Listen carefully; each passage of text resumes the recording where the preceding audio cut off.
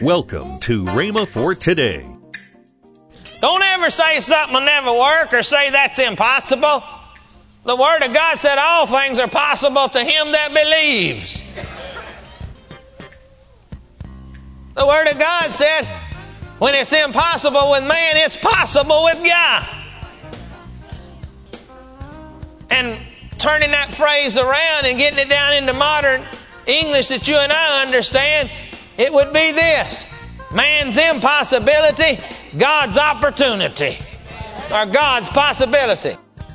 Welcome to Rhema for Today with Kenneth and Lynette Hagin. Today we continue the series, How to Be an Overcomer by Kenneth Hagin. Stay tuned as we listen to this powerful teaching. Also, later in today's program, I'll give you the details on this month's special offer. Right now, here's Kenneth Hagin's message. You can always locate people and you can find out whether they're negative or positive by listening to them talk. If they're always talking about what they don't have and what they can't do and how weak they are and how they can't accomplish it, then you know, number one, they're a negative person. They got a negative personality. There's a lot of people just have a negative personality. Every time you open your mouth about something, they got the negative side to throw at you. Well, we can't do it. Get on a platform and say we're going to go into a building program. Oh, we can't do that. We ain't got enough money. See, they hadn't even heard anything about it or nothing else. They just immediately, we can't do it. You're going to change procedures in some of your business operations. You're going to change something up in the church, change some times up in the church. Oh, it'll never work. We've been doing it this way for 18 years. It'll never work. You ever been there? Huh? Sad to say, some of you may have been the one saying it'll never work. Don't ever say something will never work or say that's impossible. The Word of God said all things are possible to him that believes. The Word of God said when it's impossible with man, it's possible with God. And turning that phrase around and getting it down into modern English that you and I understand, it would be this: man's impossibility, God's opportunity, or God's possibility, whatever you want to say. You want to read about it, go out in the bookstore. They got a book out there. I wrote it. I preached a message on it, and somebody else put it together. It was my message I preached. They just edited it, called Man's Impossibility, God's Possibility. You are an impossibility as far as man is concerned. It's impossible for you to make heaven or do a lot of things and receive the things from God. But God says with him it is possible. I know every day you look at your wife or your husband and think, what an impossible task God has. But all things are possible with God. So then you go on and you make it just fine. I got one person awake then. Anyway. We can't. Caleb and Joshua said, we can. Both of them got exactly what they said. The 10 never went a step further with God. They never went a step further toward getting the promises that God had told them they could receive. They became stymied right there. Oh, I know a lot of people says, well, if the Lord wants to do it, he can do it. If the Lord wants to heal me, he'll heal me. If the Lord wants me to receive the Holy Spirit, he'll give it to me. If the Lord wants me to prosper, he'll give it to me. And all of that's contrary to the Word of God, because the Word of God already tells you about that he wants you to be saved. He wants you to be filled with the Holy Spirit. But if you're going to get it, you got to go out and do something about it. He also has already told you that he will bless what you put your hand to. If you want the Lord to bless you, go put your hand to something. I'm tired of all these people sitting around with their feet up on the faith desk, lean back and say, bless God, I'm going to believe God, He's going to prosper me. What in the world can He prosper? You ain't doing nothing.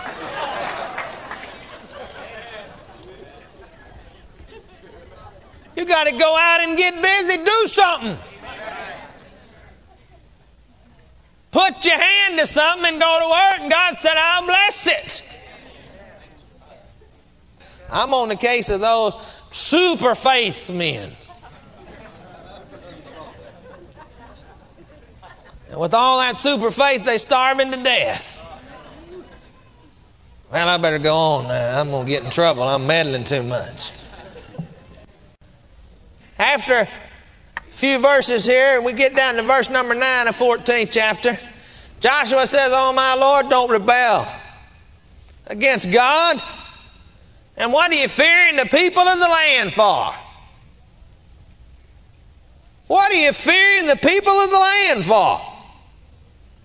For they are bread for us.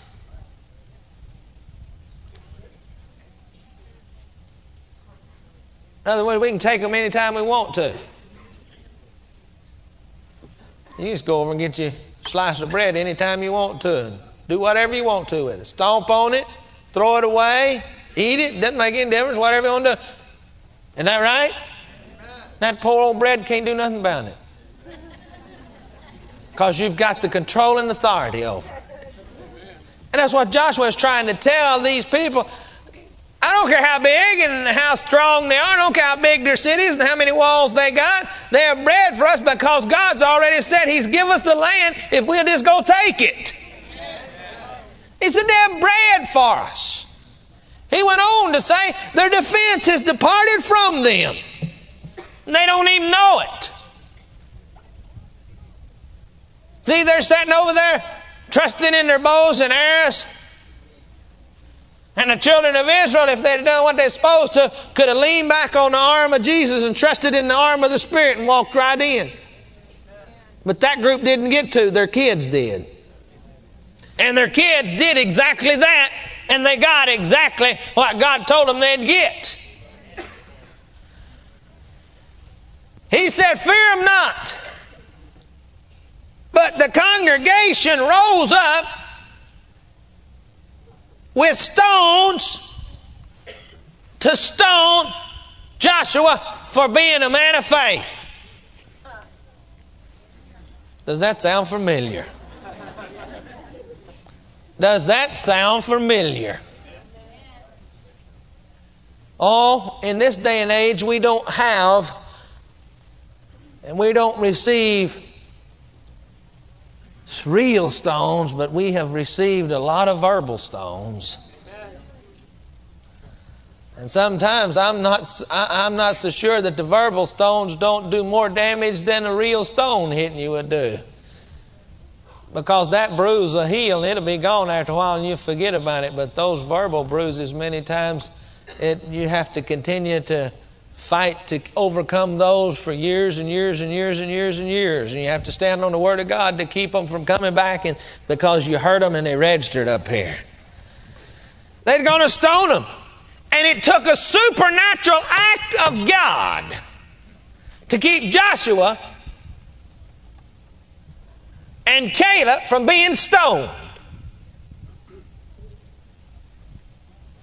I mean, it says here, and the glory of the Lord appeared in the tabernacle of the congregation before all the children of Israel. Now, all of a sudden, He made His presence known. See, He's there all the time.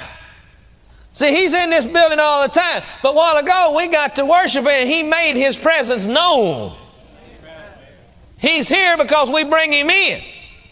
But He can make His presence known. He made His presence known.